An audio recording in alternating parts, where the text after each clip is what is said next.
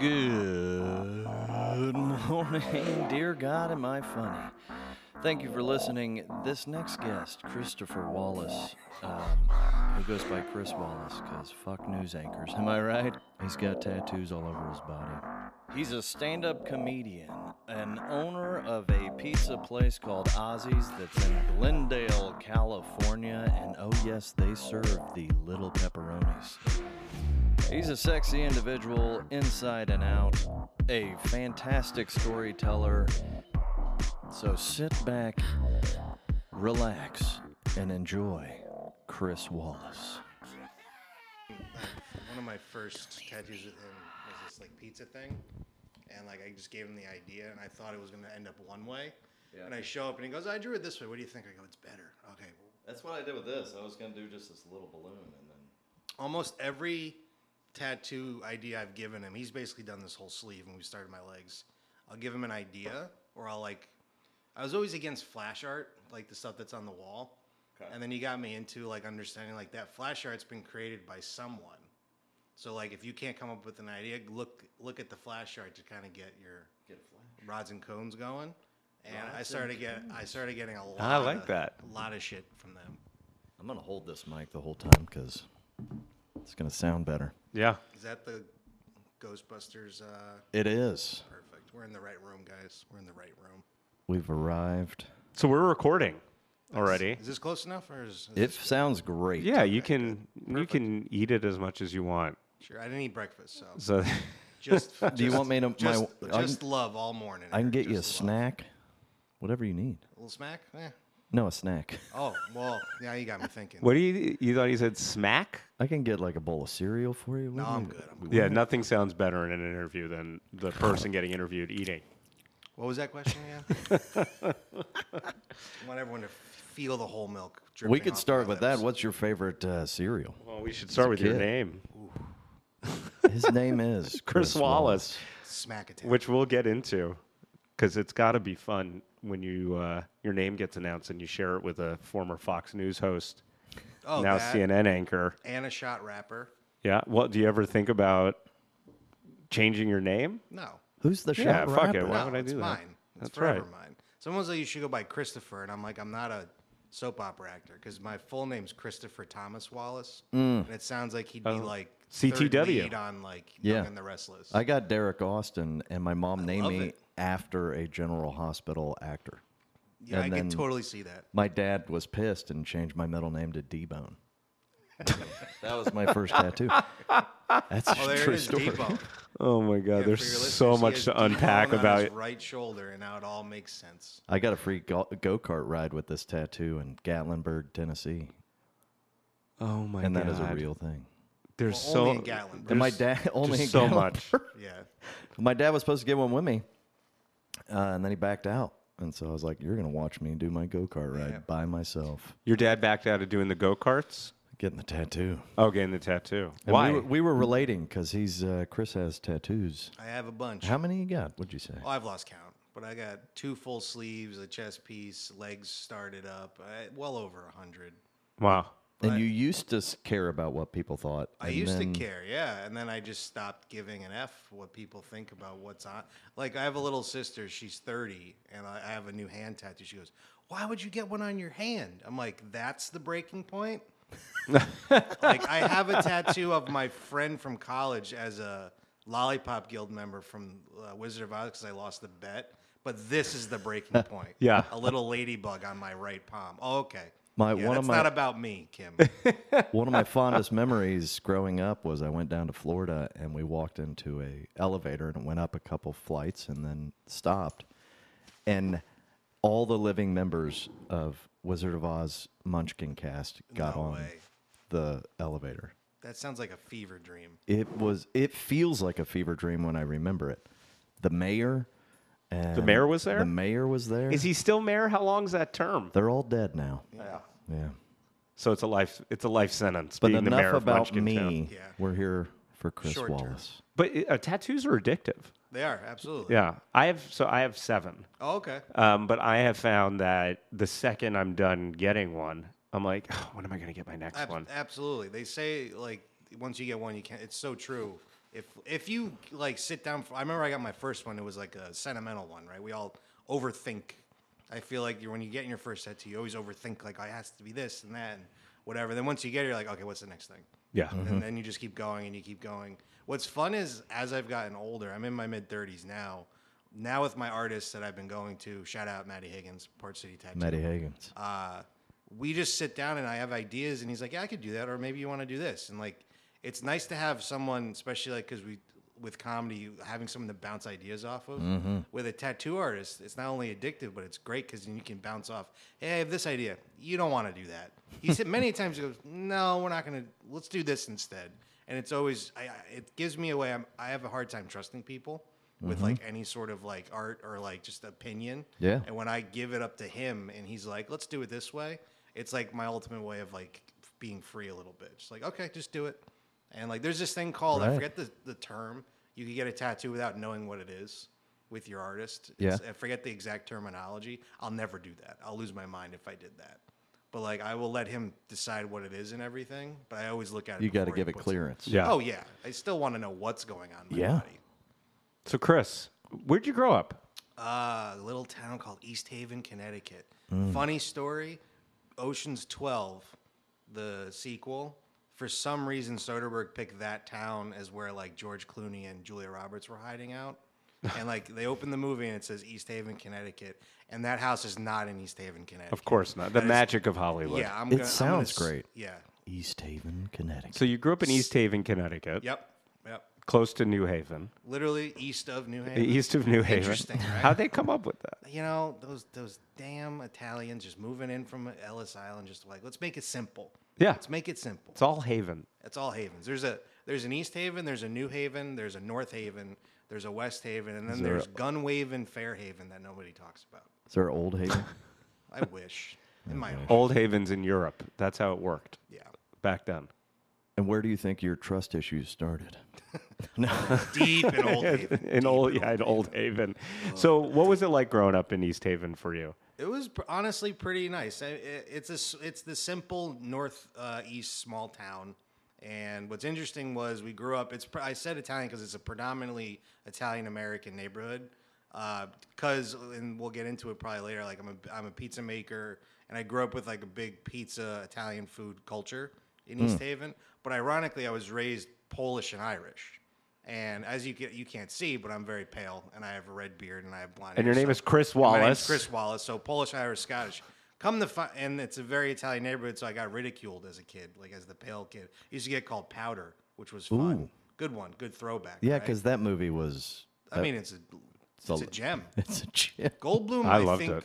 got paid a lot for that movie. I hope so. I hope for him. I pray for him. Goldblum should be paid daily for just being Goldblum. He should be. But it was great to grow up there, even with like a little bit of bullying from like they were like, oh, you're the Polish kid, whatever. Come to find out, 25 years later, I'm like 25% Italian. My parents. You do one of those tests? No, well, my sister did it, and then we got confirmation from my aunt, and I'm like, why didn't they just tell us? Because my dad looks like Tony Soprano. My whole life, he looks like Tony Soprano. And Christopher, I mean. Christopher, the whole thing. And we come to find out I'm Italian. I'm like, oh, that's a good thing to find out. Did you call up everybody from school? Oh, I ridiculed everybody. I was like, hey guys, here we guess go. what? Here we go. All those powder comments? Yeah. I'm Italian. Yeah. I got a spray tan. I put on a Jersey Shore spiky hair hat, and I just went off on everybody. You went full Guido. Full Guido, for fun. Full Guido. Yeah. So when you're getting made fun of, because we like to ask this about, especially people in comedy when they're growing up, were you combating it with, being the butt of the joke, like, oh, I'll laugh along with you, or I'm going to hit you back with humor? When I got to high school, I started hitting people back like hard, like just roasting them. I started to realize as I got older, like, oh, their insecurity is just why they're ripping on me for whatever reason. In childhood, I would act out. I was the class clown, like all the time. I would get in trouble for doing stupid, silly stuff, but I was funny. So people laughed at it, even though I got in trouble. I was like, oh, okay, this might be my thing. What's the best? Can you remember? What's the best thing you did as like a little like kid? I think about this moment. I think I was in 4th grade maybe, and everybody had to take their homework out. Yeah. And I took out a little card and I wrote, "The doctor is out." and I put that on my desk, and the teacher was going around asking everybody about the assignment, and she got to me, and she goes, "What's that sign?" I go, "Oh, I'm sorry, I'm not in right now." And she goes, "Go to the principal's office." And I'm like, "Ugh." Okay, so like what moment do you remember? I vividly remember. I don't know how I got it because people would like knew they could manipulate me because I wanted to be liked so much. Because even when you get bullied, you have that you want to be liked by everybody. Yeah. And I remember somebody gave me crazy glue, and I was like, yes. So it was like fourth or fifth grade, and I went to a Catholic school, by the way, for like all of grade school into high school. So that's that screwed up some rods and cones up there a little bit. Uniform, you had to wear a uniform? Oh yeah, full plaid tie, white shirt, Beautiful. khaki pants, the shoes that had it looked like eraser pink bottoms on them. Oh, that yeah. was the colors they wanted. So, oh yeah, my sex life's great now. But anyways, I remember these kids gave me crazy glue, and I was like, okay. So I went around to everyone's desk because remember those desks that were metal on the bottom with a tray? Yes. And then the little flat wood Yeah, top? of course. I went around to everyone's desk and glued their pens inside their desk. So when they would go to grab them, they wouldn't move. And it was like the bell rang and I had hit everyone's desk and a couple of friends were in on it. And I remember you could see from like one classroom to the other if you sat at a certain angle. I remember just waiting to see everyone start reacting and seeing these like little asshole kids that used to pick on me not able to pull their pens out was just joyous. I was just loving every moment of it. Then I got in trouble, obviously, but I was like, Right. In retrospect, I go, that was great. Like, fuck them. Like, it was just the best thing in You're the world. learning your power. Yeah. So do you ever, as you get older, get into high school, do you ever use the arts as an outlet? Do they come into play? Yeah, so in high school, I still was trying to find, like, my tribe. Like, that's a good terminology I use a lot now. And I always was into music, like a big music guy. Sadly, I have the rhythm of two left foot guy from Of a white Polish kid who wears a Catholic secretly school Italian, uniform? Yeah. Tattoos of lollipop guild on his shoulder. So no rhythm, tried every instrument, but loved art. And me and Derek talking earlier, I used to draw a lot. When I was in high school, I went to art. I did a couple art classes, got extra credit for just drawing different things, and I always loved that. But then I have a younger brother. He's 2 years younger. His name's Tom. And we used to get into, this is when DVDs started coming out. So we would go to like FYE or the mall. Love FYE. Dude, shout out to FYE. Did you have FYE? No, we had a media play. Do you know what FYE stands for? Fuck your elves. Well, it did in the holidays, but Absolutely. I think it was for your entertainment. That makes more sense. Doesn't it? It was a cornucopia. Doesn't heaven. that make more sense? It does. Yeah. That's where my brain went. I don't know why. Shout out to the elf community. Thank you for your Thank you for Thank you for your service this time of Thank you for your year. service. Yeah. Always supportive. It's tough. I love that store. I would go, me and my brother would go and just pick out stuff. And that's where I found comedy, like real comedy. Like started to get into like the Bill Murrays and the Harold Ramis movies and Seinfeld. We found Seinfeld then. Because growing up, that was the other thing to backtrack. Me and my brother would get home and after TRL, because you had to watch TRL to see the top 10 videos of the day on TV. And that definitely didn't ruin me growing up as an adult. That's another story. But we would watch the Simpsons reruns every day. They were on. Yeah. And we would go through them like verbatim. We know line for line all the Simpsons. And then when we could get a little money from chores, every week we would go buy a DVD and just find more movies and find more movies. What Bill Murray movies? Ghostbusters 2 was like the first one I remember we watched a lot because I think it was just on TNT every other weekend. So that was the one that was on all the time. But then as I got a little older, fell in love with Caddyshack right away. Ghostbusters 1, obviously. All the old SNL stuff. Before you could go on YouTube and find them, you had to buy the DVD seasons of the old SNLs and watch that. But the biggest movie that we would always watch and crack up from was National Lampoon's Christmas Vacation. Oh, yeah. Oh, yeah. And Absolutely. still to this day. Quick one. What's your favorite Christmas movies of all time? Top 3. Because we talked about this, me and some comics the other day. It gets very divisive. So, I mean, I have my 3. Go. Right. I know you're faster with It's this Home stuff. Alone. It's Home Alone. It's National Lampoon's Christmas Vacation, and it's Scrooged.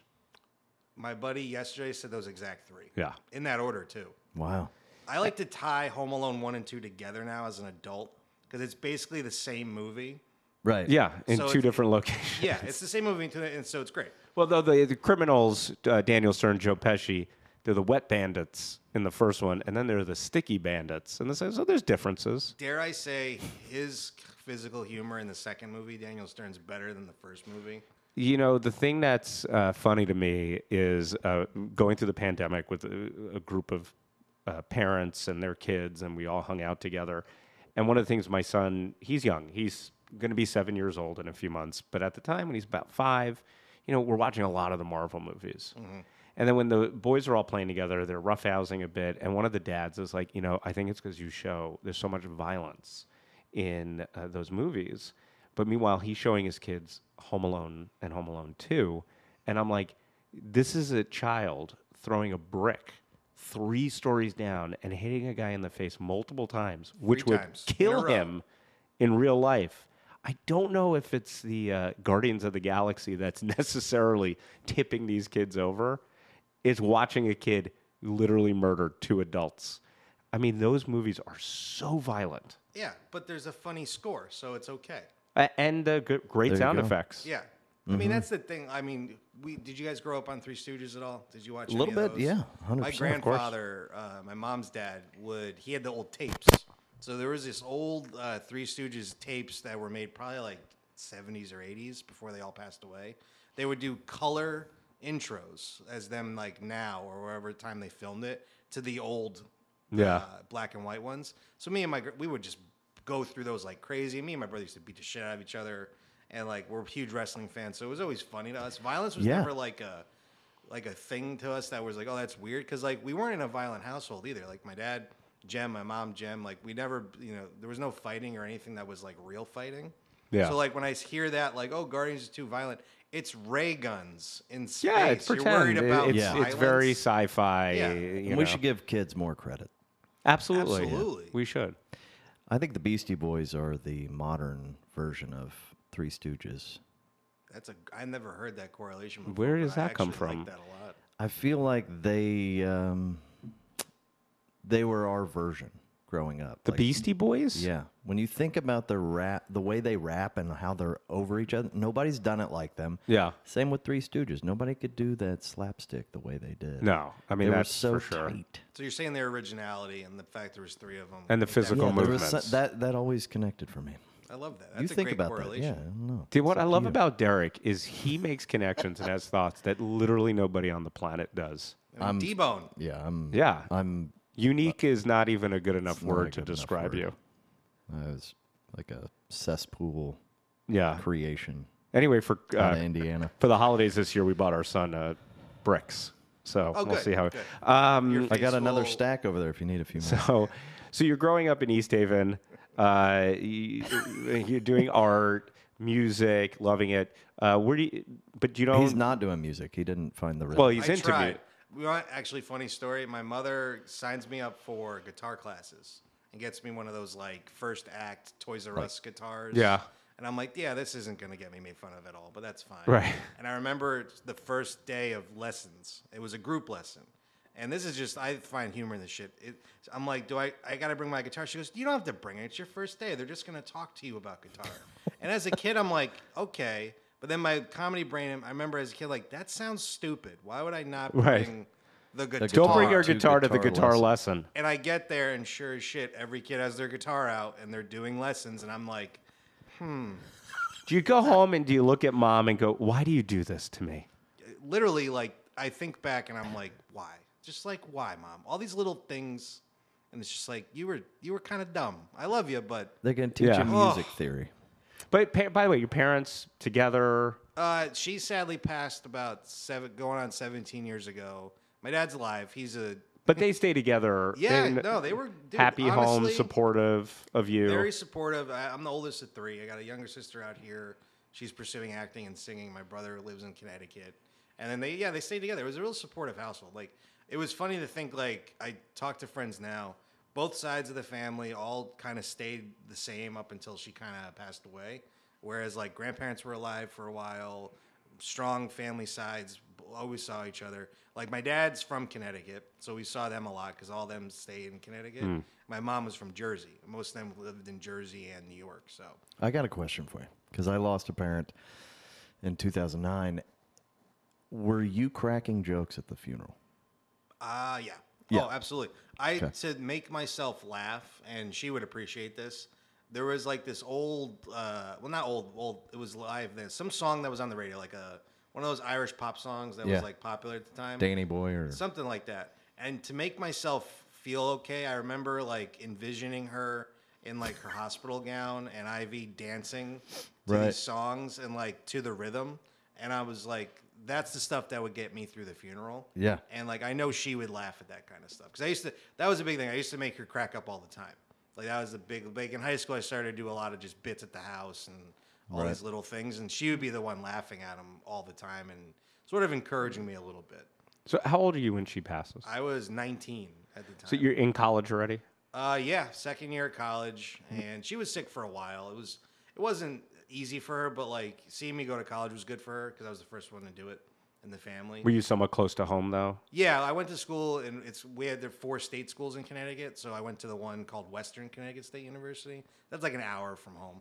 So I stayed closer, which was good. So when everything went down, I was able to be around and all of that. So when you're making mom laugh and she's your biggest fan and, you know, comedy's been a thing in terms of being class clown. When you're at college, do you ever think that maybe that's going to play into your future?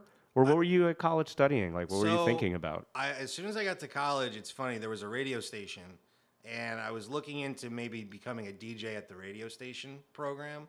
But then when she passed, it all kind of like fell apart. Yeah. That was rough. I mean, losing a parent, no matter what age, it's going to be hard. But for me, then it was real rough. And, you know, you delve into the bottle and drugs and all that crazy stuff to help you get through it. But the one thing that I remember that always got me through was my friends, who I'm still friends with to this day. We would just all joke around all the time. And that's where all the humor really broke out, was like all my core friends up there, seeing people that had the same kind of humor as me or even weirder or funnier. That's where it all started to be like, oh, maybe like this could just be like how I am the rest of my life. Not thinking career or anything yet, but more like, oh, I could joke around like this with all these people, and they accept me, and we're all kind of the outcasts in our own way. So to this day, like my best friends, Randy, Danny, Campos, all these people, we still joke around the same way we did when we were 18, 19, and we're in like mid-30s now. So humor, you know, as a kid getting bullied, picked on, humor is, you know, a way for you to get through that. The tragedy of losing your mom, humor pops up again. So then you take all of this and you dive into a career in retail. Yeah, absolutely. Yes, that's of course. What you do. You go as soon as you realize, like, oh, that's right, I live in Connecticut. You go work for Target. That's what. Is that where you worked? I worked for Target for 10 years. What'd you do at Target? Dude, you're gonna love it. I was a security guard, so I wore the outfit, the whole thing. Nice. And then I got. You ever wear your uniform out to bars to impress I got anybody? Tons of numbers. I mean, if you guys could see my face right now, there's no sarcasm. I got tons of numbers of mental health people calling me saying, "Please stop. Please stop. Stop doing this." I wore that for like 2 years, and then I got promoted because I at the time the only degree I could get was a criminal justice degree because that's where I had all my credits in. Because when my mom passed, I left school for a year, and I was working at Target at the time, and they were like, "You could like come work for us full time, and you know we'll help you out." And they did, and they got me to help me go back to school because the Target had like a program where they would pay for some of your classes. Target. Yeah, I mean, not going to Target out. when I was in my 20s was great. And they would only pay for the classes correlating to your job at Target. So because I was a security guard, they would only pay for like criminal justice classes. So I was like, okay, I guess I'm going to So if you were Future a in criminal cashier, justice. you were an accountant. Yeah. Yeah. They Yeah, pleased. literally, dude, it's That's right. insane.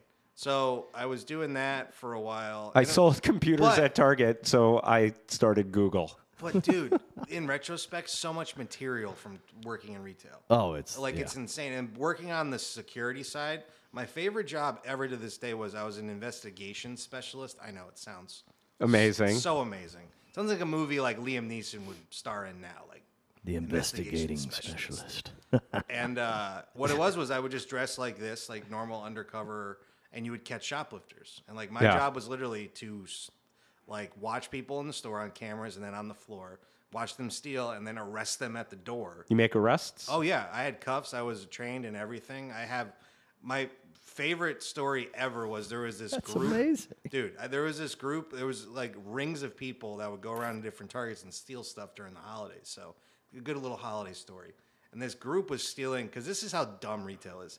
Let's put Xbox 360s, the newest, biggest thing at the time, just on end cap shelves with no locks or anything. Right. Because we're going to sell a lot of them. That's a great idea. No, they're going to steal them all and then go sell them at the flea market and make a bunch of money. That's what this group was doing. And I remember watching the cameras one day, and this woman comes up to an end cap and literally puts like 15 Xboxes in her car. Like, okay, she's stealing these. She's not buying 15 Xboxes. How does she get out of the store? What's her plan? Dude, there's nothing more like bold than a shoplifter. They just leave because if we just leave, we're not gonna get in trouble. The alarms go off. Nobody cares. But you seem like you're a rational human, Eric. Some way Sometimes they don't think. They're like, I need to get this out. So if I just leave, this like some security guard who's going to WestCon, it's not gonna. I don't care. Like, he's not a real cop. I have to tell you, they're not wrong, by the way, because I know I've left places and sometimes the security alarm goes off. Yeah. You know you just paid for it or whatever. And what I've done to show people, I just raise my hand.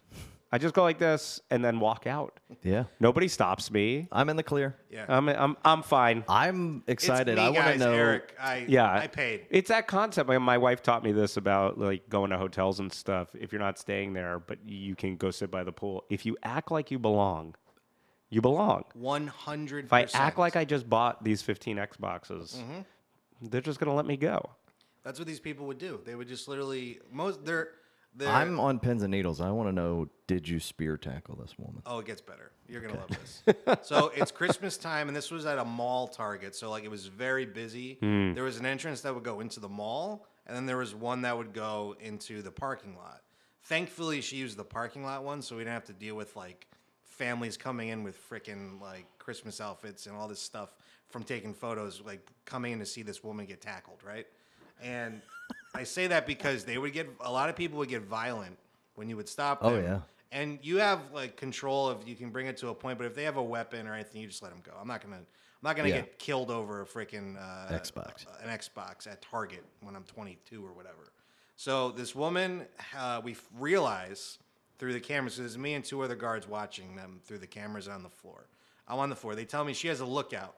Little do I know the lookout is about 7'1", 600 pound. Oh my goodness. Bald dude, like envision Sloth, but like with a jacket on and just like a little bit more perceptive. I've got Bam Bam Bigelow. Yo, Yeah. great Yeah, concept. good reference. Yeah, good reference. So Bam Bam's up front watching. Flame tattoos over the head. Yeah, just standing there, just waiting to kill whoever's following his presumably wife or girlfriend stealing all these Xboxes.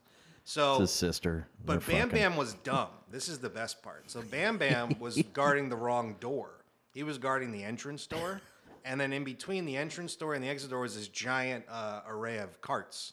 So he couldn't get over to come like He didn't kill me strategize. whatever. Yeah.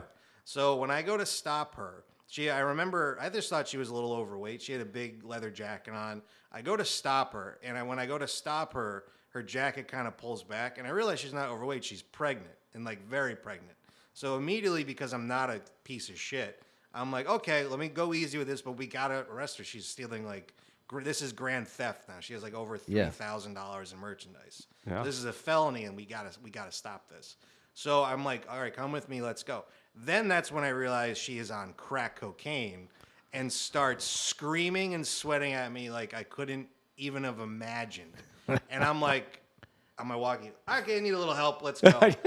And I had the two dorkiest, dumbest, like Gumby boy guards with me at the time. And I'm like, this isn't going to work. And I'm like, I'm 6 foot on a good day. I'm like 200 pounds. I got some muscles here and there, depending on the year or whatever. Depending on where we look. Yeah, depending on where you look. And I'm like trying to bring this woman back politely. They come over. I kid you not. It's Barney Fife. The dude falls over his feet when he's coming up to help me. So I have a security guard fall on his face right in front of me, trying to go grab this other woman. The other one grabs one arm. I grab the other. We're bringing her to the office. She's screaming, yelling. She's yelling harassment. Everyone knows what she did, by the way. During this time, for the audience, there's a whole group of Target employees watching this, like basically writing down, okay, he's not going to get sued. This is fine.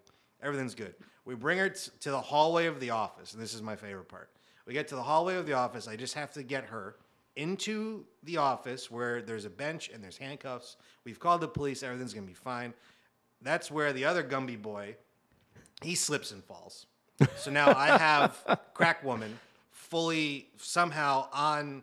I have all of her weight, and she falls directly on me. And I've never... Oh, did the Gumby boy fall onto her? No, Gumby boy like slipped through. So like, okay. Think like hallway, one arm the other. He just let go or whatever. And when he let go, he tripped her by accident. She falls fully all weight on me. So I have crack baby, crack lady, fully on me. And I'm just laying there. And I'll never forget, this is where the comedy comes in my brain. I'm not mad. I'm just like irritated to the point of like, how do I get out of this? And I see the other Gumby boy who had tripped and fallen. He came over, and he's just standing there. And he literally, I'll never forget, I'm looking up at him, and he just looks at me and goes, "What should I do?" And I'm just like, "Get the crack woman off of me, please." Everyone's staring, and he has to go, "What do I do?"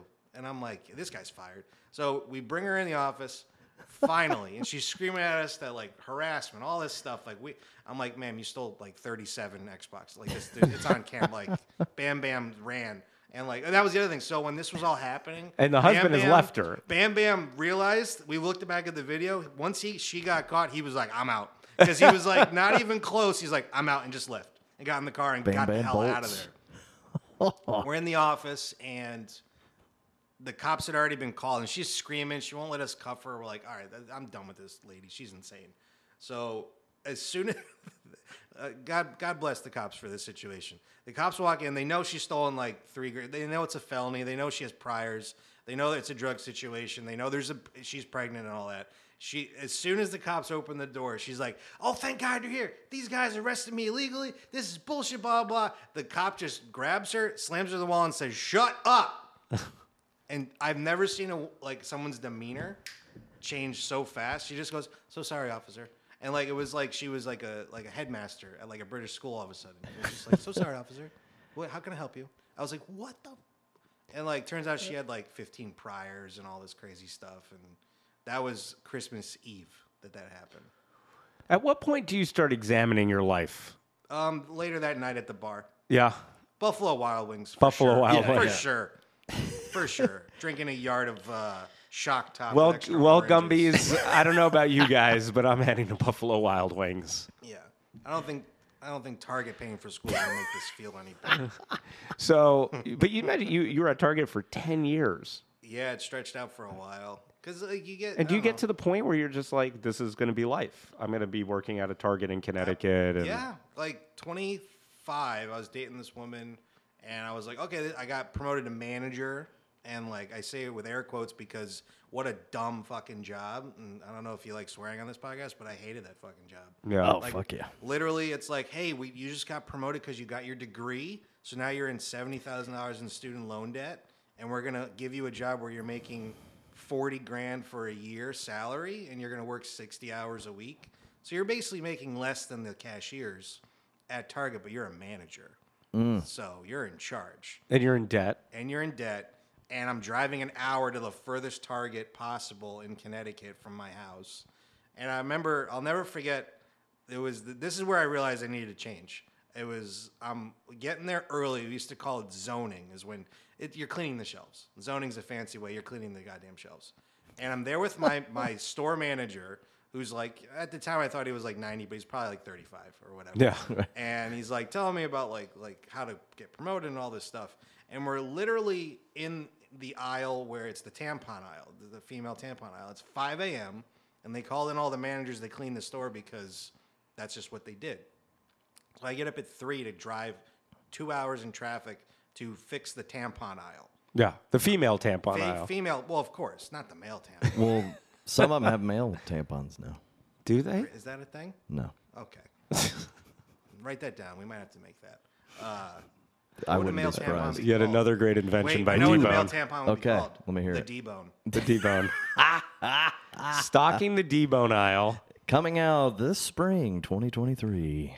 Debone tampons. Yeah. So like we're cleaning the aisle, and it's just like I'm so demoralized. Like I got in a fight with my girlfriend the night before, and I'm thinking about trying to buy a ring and all this stuff.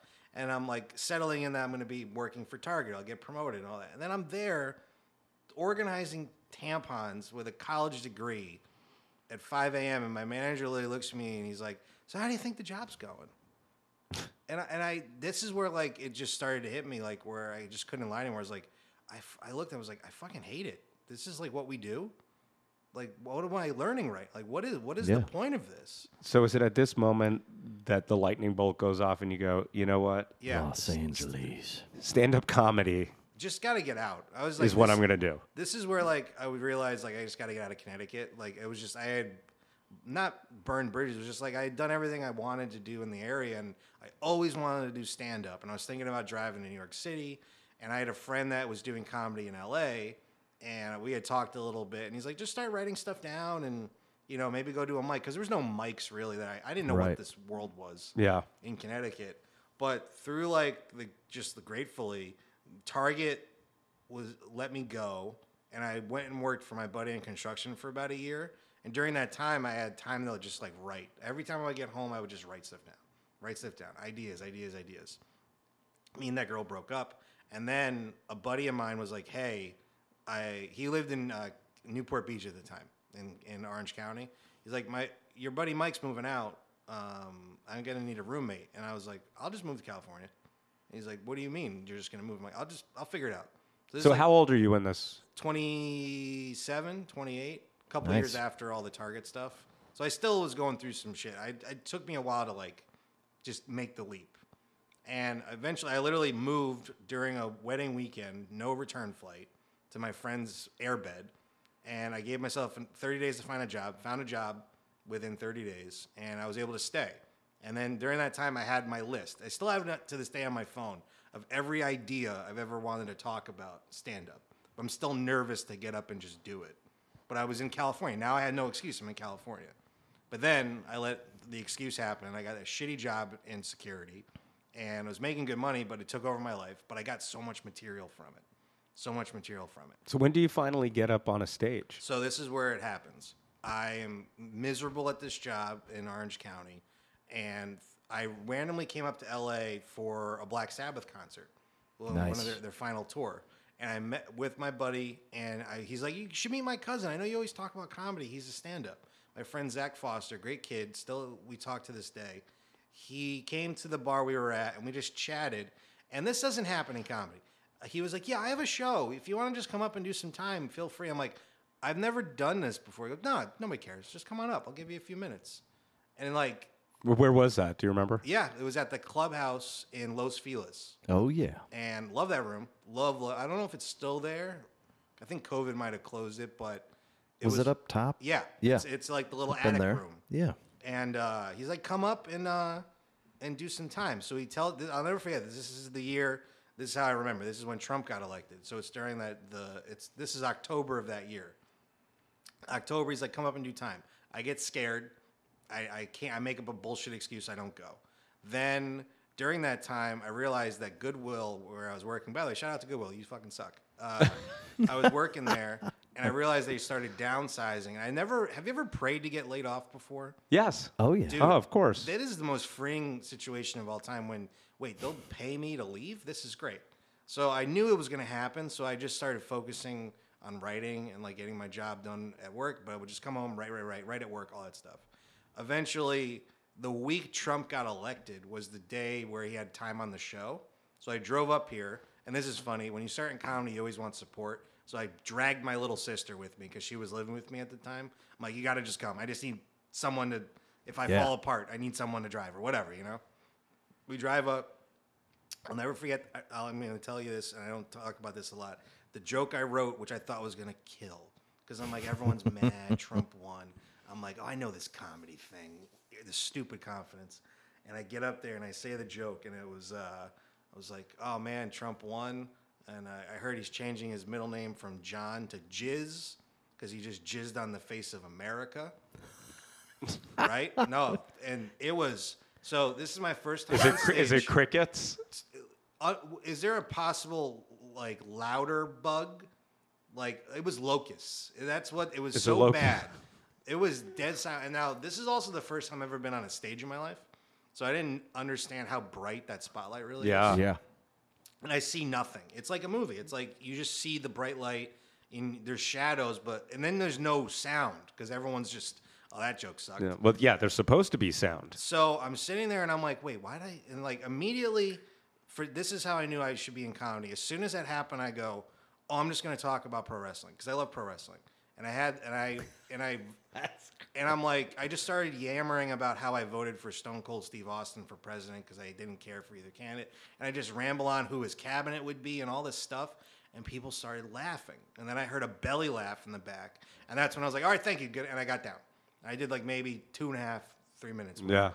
And when it ended, everyone was like, that was great. That was your first time. Keep it up, whatever. But that silence, and I was like, oh my God, this is what bombing feels like. To have the silence for the first thing I ever said on stage. And then the second thing I ever said got a belly laugh. I was like, oh, okay, I could do this. Yeah, you focused. I was just like, that's went what into this focus. is. And like the tattoos, it becomes addictive. It becomes addictive. Oh, other than, so my 3 things I love creating no matter what it is. So I have a pizza business and I love cooking for people and seeing the smile on their face when they eat the food and they love it. I love making jokes and making people laugh. And when you say something that you created out of your mind or whatever and people just laugh at it, there's no better feeling than that laugh. And it's not even like it's like I don't know, otherworldly. It's just like, oh, Yeah, like a this sense of ease. Yeah, it's exactly. I Like, figured once out you life. Say it, Yeah. like this is my thing, and same thing. And then it's addictive. You want to feel that. There's nothing more addictive than tattoos and comedy. Like they're so tied together. And the wrestling community is so supportive. If you start talking about 100%. wrestling and there's another guy in the audience or girl, Yeah. they're on the ride. It's amazing. That's how I met my tattoo artist because he's a huge wrestling fan. Yeah. Like we're all like, and that's the best part too. What I realized See, with comedy, You a wrestling fan? You look no, I loved wrestling. I looked at your Instagram before you got here because I try not to learn what we anything do. about our That's guests. what we do. And you have the same T-shirt that I got for my daughter, the WrestleMania It's 6. the best shirt. It's so good. You're a good dad. Yeah. WrestleMania 6, which was in Canada. Macho Man and Ultimate Warrior. Yep. Yeah. Rowdy Piper was there. Brutus the Boss- Barber Boss Beefcake. Man. I don't think they'll ever beat that era. That's like, No, and I still watch it to this day. I've gone to shows and I love it because it's just a great thing. And when I have kids one day, I want to bring them and the whole thing. are you going to go to WrestleMania here? I'm thinking about it, but stuff's so expensive now. It's like $3,800 for the. And that's for like an That's hour. totally you only worth get to it. watch one match and you got to go home. Like things now are That'd be insane. another Like, $3,800 if you want to stay a little longer. Yeah. it'll be $5,000 if you want to watch the main event. Same thing with like Blink-182 tickets are like $2,000. Yeah, and you're like, that band sucked. And They it's always insane. sucked. There's Metallica's nothing are even like close. 5,000. Yeah. I like that one song. like that. I Who's like Stone they had Cold a Steve? sense of humor. Who's Stone Cold Steve Austin's Secretary of State? Oh, it was going Oh, to there be you go. Mankind. He was going to be. That's so funny. I would have said yeah. Mick Foley. Mick Foley, because Yeah. he Really? can handle Yeah. it. He can handle the pain of that job. Yeah, And then The Rock was going to be. he can, and he had good relations with people. Yeah. It was going to be awesome. Yeah. But like, Who'd be the Secretary of Transportation? oh, it was what was his name? There was a tow truck guy. That was the character. Yeah, not Earthquake, but wasn't he The other one. Earthquakes? I know you're talking. Well, there was Yeah. earthquake. Tidal wave? There was Tidal no, wave, his earthquake, name hurricane? was Typhoon. Typhoon. When they were the natural disasters. All right, so now here it's coming out. You Oh, asked me yeah, if I'm a there we wrestling go. fan. That's when they were the natural disasters. He wasn't a tow truck driver first. His name was Tugboat, That's right. and he had a little hat, Your and he brain. had the. I know. You retain. We can't. Let's not examine my brain again and how I I miss retain Big all John this. Stud. That was the guy that he I was thought good should too. have I stuck loved around. IRS as a kid. IRS. Irwin R. Shyster. Yeah. There you Yeah. go. And Put on obviously- those And he was with the suspenders. $1 Million Man, and what was their tag team? Vincent was their manager. Oh God, what was their Money Inc. That's right. Yep. Money Inc. Yep. There was Well, I something could do about this that for the era. rest Should of we the start a podcast. second You guys podcast? want to ask me more wrestling trivia? I could talk, dude. I could quit my job right now and just Yeah. talk about wrestling all day. That's Yeah. just what it is. I love that era, and I love that late '90s, early 2000s. Oh, the Attitude Was Era, yeah. amazing. Well, from '95 to like The 2005 other was thing great. about wrestling and comedy that's so tight is like, it's the humor in some of these. Like if you go back, or even as yeah. now, there's humor in all of it. Oh, Because like great people comedy in it. never, except I think the '70s era, they didn't take themselves too seriously when it came to the storyline stuff. And people are always like, "Oh, it's fake." It's like you don't understand what this is. It's performance It's art. performance It art. is. Yeah. And all these bits and all these things, they're just trying to crack each other up. I want to be Macho Man for Halloween every year. I mean, I was Macho Hogan Man. one year. That was God, let's do it. that was a blast. Fucking The Mega Powers. I'll bring it out. oh yeah. And then you'd be Miss Elizabeth, and then you'd break Absolutely, us up. I would be. And then in WrestleMania 5, the Mega Powers explode. We could probably get you into a ravishing Rick Rude situation with Oh, that. absolutely. He was goatee. amazing because How do he. you feel about steroids? Let's. I'm already on them. Perfect. They just don't work on me. I'm immune. I won't. Yeah, sometimes I'm like, I could do steroids. Yeah, it's a fine. big deal. I'm not an athlete. Just and get then a you little see pump. like Liver King, and you're like, well, all right. I don't want to. I don't. Yeah. I'm good. I'm okay. All I'll you keep got my to do is belly. not lie and beat your wife, and I think you'll be all right. Yeah, you don't go on a Chris Benoit murder suicide rage, and you're fine. So back to Christmas movies. Anyways. So Yeah, my top three. So you start. So now between 2016, when you start this, Yeah. and really the pandemic, are you just going out and you're just doing open mics? Yeah. So, like I said, I got laid off like about a month after the election, and they gave me an offer like, "Do you want to come back and work for us at a lower paying job but same responsibilities?" I wish that was a bit, but that's what they told me. Oh shit. Or we could Corporations being give all you your corporation-y. severance and move on. And I remember calling my father, and I was like, and this is as I get older, it's like you just have to do what you got to do. Like whatever you want to do for your life, you got to do it. I'm like, I'm leaving this job. I'm going to focus on comedy for the next few months while I have my severance money and do all that. But I'm just going to focus on comedy because it makes me happy. Yeah. And I feel like there's something there, and just let me follow this path. And he was like, I support you. Do whatever you got to do. We're here if you need it. And I literally got laid off, and then I ordered 5 books, not like how to do comedy, but like my heroes. So like I ordered Steve Martin's book, Oh, yeah. Judd Apatow's book, Carlin, all that. I just started delving into their lives And their process, And that's yeah. when I realized during that time, and I was doing open mics, and I found open mics, how much I can relate to them, and how we all go through that struggle of like creative and how to just make the leap and just do it. So I remember reading Martin's book in like a day because it was like, oh my God, this guy's like me. And like all these things, you find these little like thorough lines where we're all the Yeah. same. So I just delved into it, and I started doing open mics, and I was terrible. And it was great to be terrible because like I look back at some of the stuff. I've recorded everything. I have every set I've ever done. And I look back at some of those, and I'm like, what the fuck were you moron? But at least you got up there and did it. Yeah. And I was doing it for a few months, and this is a great grace of God. I went back to that room where I started at the clubhouse, and I went up there, and what it was they had a bucket and a show mixed in with one. The bucket's when you put your name in, Yep. and they'll just pull you, and if you get lucky, you can go up and do a set. So I got pulled, and I went up. And this is when I also realized to trust my instincts in comedy. And my friend was driving me up there, and I had a whole set like of 3 minutes that I was going to do. But on the way up there, his son was, we were talking about his son. And I had just gotten my dog Ozzy. And his son was always, like, his son's dumb, basically. And it's just, he's an idiot with my dog. And I always was like, why are your son dumber than my dog? Like, and I'm in my car, and I'm like, oh, I'm going to make fun of his kid tonight if I go on stage. Like that's the Very classy move. Yeah, but like in a way of like I literally the bit in my head was I play fetch with my dog, but when I go to throw the ball, his son runs after it before my dog runs after it, and my dog just looks at him like you're an idiot. Okay, whatever. And that was just something like a rift in my head. I don't remember Right. how I worded it, but I went up there and I get called, and I was like doing my bit, and I just looked at my friend Ben, and I was like, oh yeah, I'm gonna make fun of his kid now. And I literally like said that out loud, like riffed it, and everyone just starts laughing. I was like, oh, okay. And I just do the bit, and it killed. Like it just killed. Or as soon as it ends, the kid comes up to me and goes, hey, I have a show next Friday. Do you want to be on a show? And I was like, you want to book me on a show? I have yeah. like 2 minutes of material. And he goes, no, just it's going to be great. We'll book you on the show. And then later that week, he reminds me, he goes, yeah, it's a 7-minute set. And I remember thinking, dread. Like, I have to Right. create 7 minutes of material in a week. So on the podcast, Dear God, Am I Funny? Yeah. You're feeling, yeah, I'm funny after you have 2 minutes that kill. Yeah. And then does it all just go away?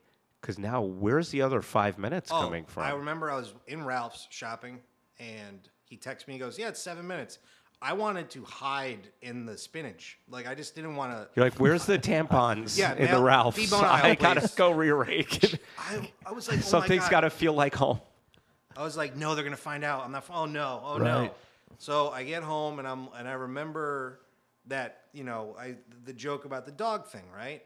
And I'm like, okay, maybe like because I didn't know what kind of comic I was yet. And that's the other thing when you get into Right. stand up specifically. Like, there's many. You could be a one-liner guy. You could storyteller. You could be a roast. Like, there's so many avenues that people don't realize, right? And I remember I've always been, and this goes back to high school and my college friends. I've always been a storyteller. Whether like deliberately or not, I just love telling stories. So I just started thinking of stuff about my life and like what's funny and like what's going on. And we go to the show and I blocked out what I wanted to do.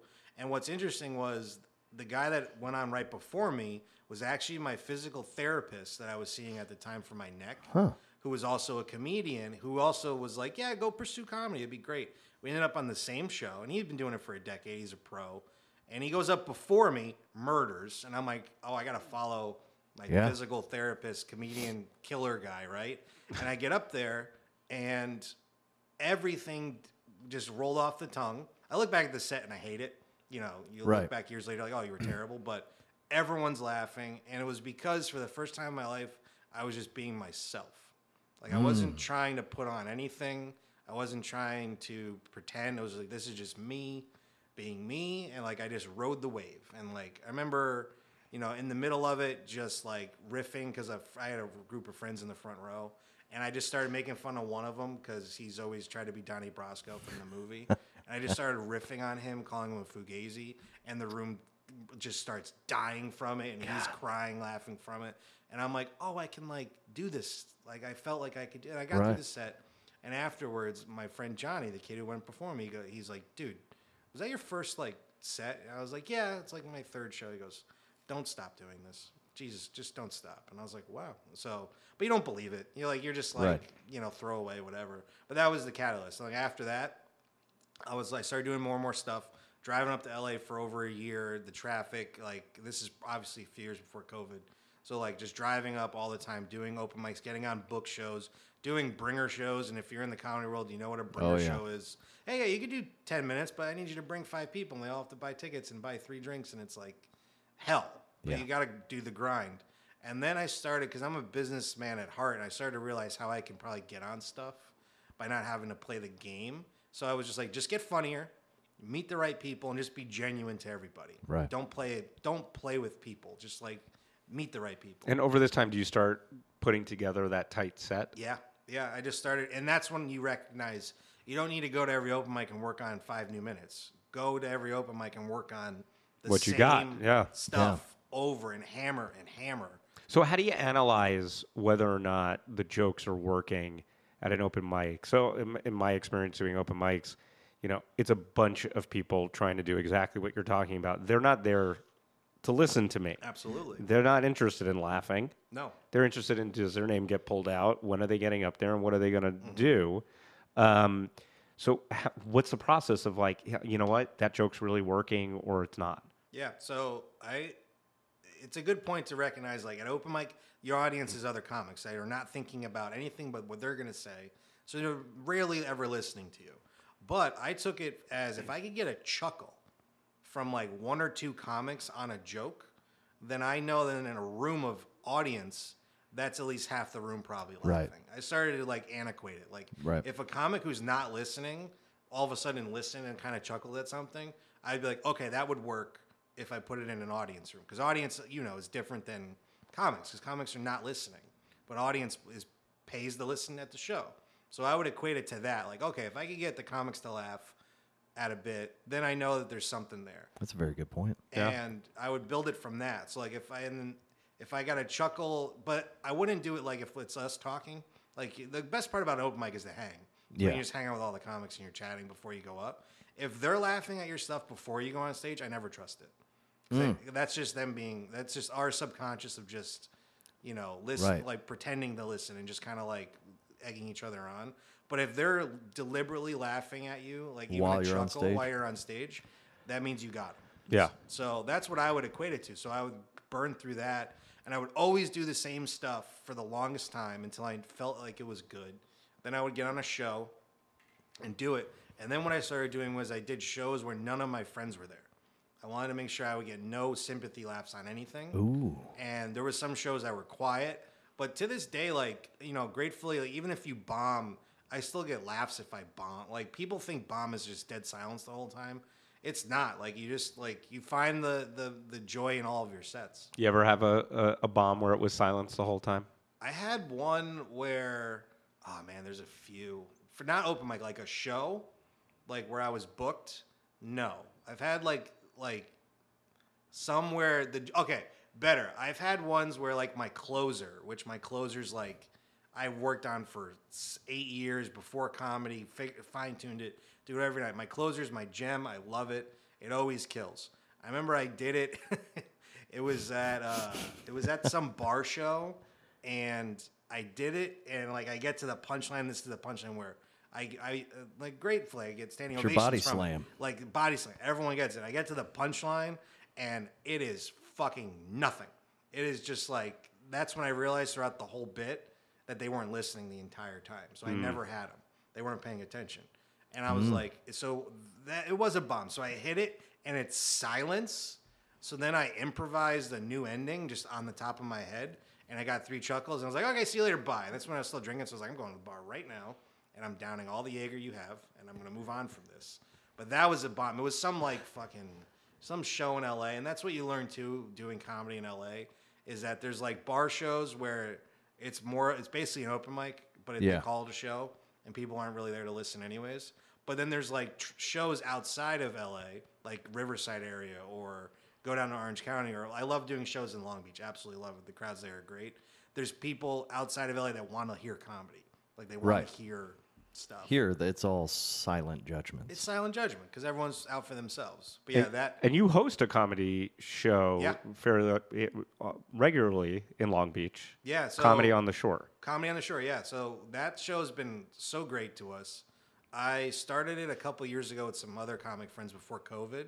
And the reason why Long Beach is because my day job, I'm in alcohol sales. I've worked for different beverage companies for a few years, which helped me in comedy because you get to find venues when you're selling booze to people. Yeah. And Murphy's Pub, shout out to them. Trent's the manager. He's the best. He always was, like, interested in doing stuff at this bar. And it's built, and if you know the Comedy Store, it's built like the Belly Room. So it's low ceilings. It's above a gym, which is it's the weirdest concept ever. But it's one of the best bars and oldest bars in Long Beach. So long story short, whatever the terminology is. Short story long. Yeah, sure. Short story long. It's a podcast. Yeah. Sponsored by D-Bone. Tampons. Tampons. For I that walk in one bloody day, dick. and Sorry. I'm, like, selling my them the beer that I was, like, working for at the time. And I'm looking at the ceilings. I'm like, you ever think about doing a comedy show here? He goes, how? I'm like, put the mic there, put a light there, and, like, we'll block out the windows, and I think we could do something. And we started doing it before COVID, and it was pretty successful. We would always have sellouts, but we had a bunch of hosts, and it was kind of a mess. So then after COVID started to wind down, he reached out. He goes, would you want to do this again? I was like, yeah, but let's make it simpler. And, like, it was just me and my friend Craig running it. And since then, we have regulars that come every month. It's the last Thursday of every month at Murphy's Pub. It's a free show. We don't charge anyone.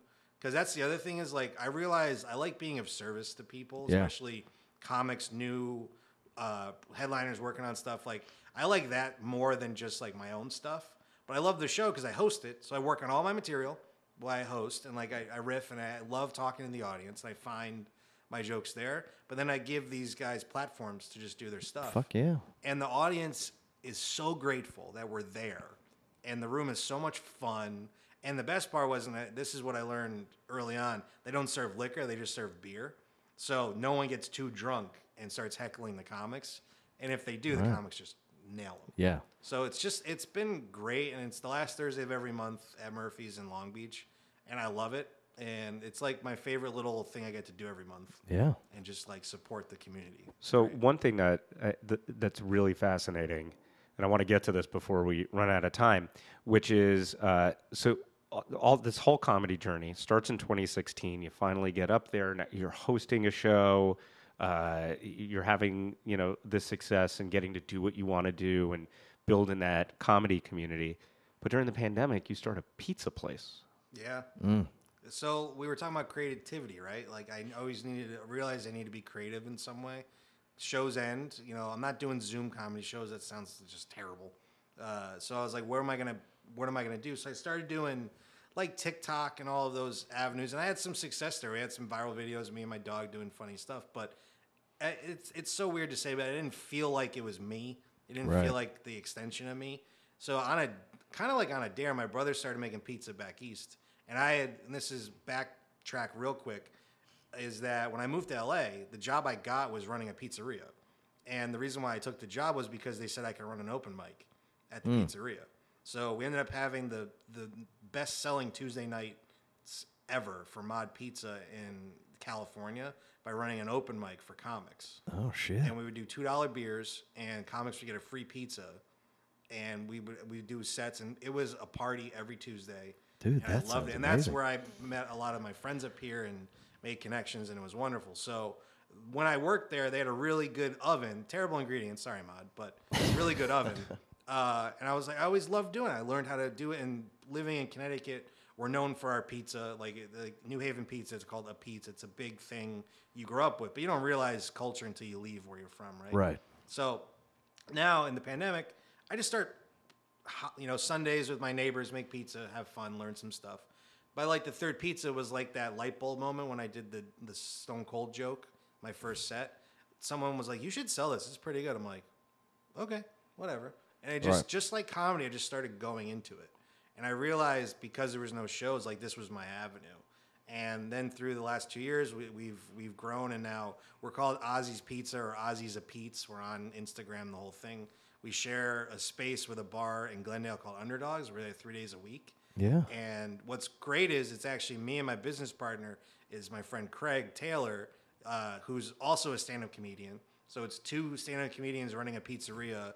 We put all of our like humor into it as well. So the pizzas are named after funny things we like, and we do this no ranch policy and piss people off about that. And like we make videos, but it's a full extension of us. And we realize now we could do pizza and be funny. And like the goal one day is to have our own space where we could do open mics and have a stage for people and then serve pizza at the same time. Yeah, it's amazing. And then you're living the dream. You're getting to cook, you're getting to serve, you're getting to do the comedy nights. And we also got to get some of this pizza. You guys got to come by. We'll take care of you. Because I know I saw on your Instagram your pepperoni. Oh, yeah. So I like when it's the small pepperoni circles that curl up. Mm-hmm. It has to be like that. I 100% agree because I used to have the flat ones. Oh. And then we got the cuppies, the little cuppies. Yeah, the little cuppies, pepperoni cuppies. Yeah. They are so goddamn good. You don't want to bite off your pepperoni. No. You want to bite. You want the whole thing. I want it to have a little pop to it, a little dish of oil in it. I mean, you want to see your arteries tighten. Yes, I want to feel one step closer to death when I eat that pizza. Well, Chris, on here we say it's a settled matter. We thank you for coming in. Thank you. Sharing about your journey. I mean, to have some tragedy through your life, but really to bring you to this place where it's not gonna be Target for the rest of my life. If anyone could take away anything from this interview, don't steal Xboxes from Target in 2009. Just don't. Don't do it now. Or now, yeah. Or do crack while you have a baby in your belly. That's probably a better message. Yeah, we'll go with that. Thank you. Forget about Microsoft. Let's go with the human element.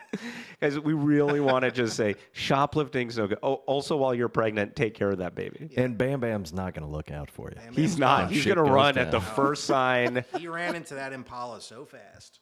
It was an Impala. Yeah. I like it because it has the symbol on the side of the car. Yeah. The Impala. Leaping. Yeah. I feel like we could talk with you forever. I'd love to come Appreciate back. it, brother. Oh, anytime. Especially, and once you got your own pizza place. Oh. We could do one from the pizza. We could do a podcast from the pizza place. That'd be And wonderful. we could do all wrestling. Let's do an all wrestling one. Oh God. Fuck yeah. You know what? We'll do it around WrestleMania. We'll have you back. Oh. And we'll just yes. do a WrestleMania edition. We need to get somebody to schedule our time. We did. Yes, we do. Put it in the books, Becky. All right. All right. John Denver. He wrote the song Country Road. Is he singing about West Virginia or the western part of the state of Because you're Virginia? from the East Coast. You're going to know this. I actually found this out last week because I played it in the pizzeria. Oh, here we go. He's singing about the west side of Virginia. See? He's not singing about The state. Virginia. And let me tell Doesn't you, give a shit about the state of West my Virginia. partner Craig at the pizzeria, he told me that. He's like, I'm listening to it, and he says this. I had to pause, and I was like, you just blew my goddamn mind. Yes, thank you.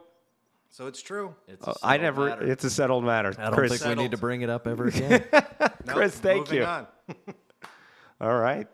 Good work. That was great, guys.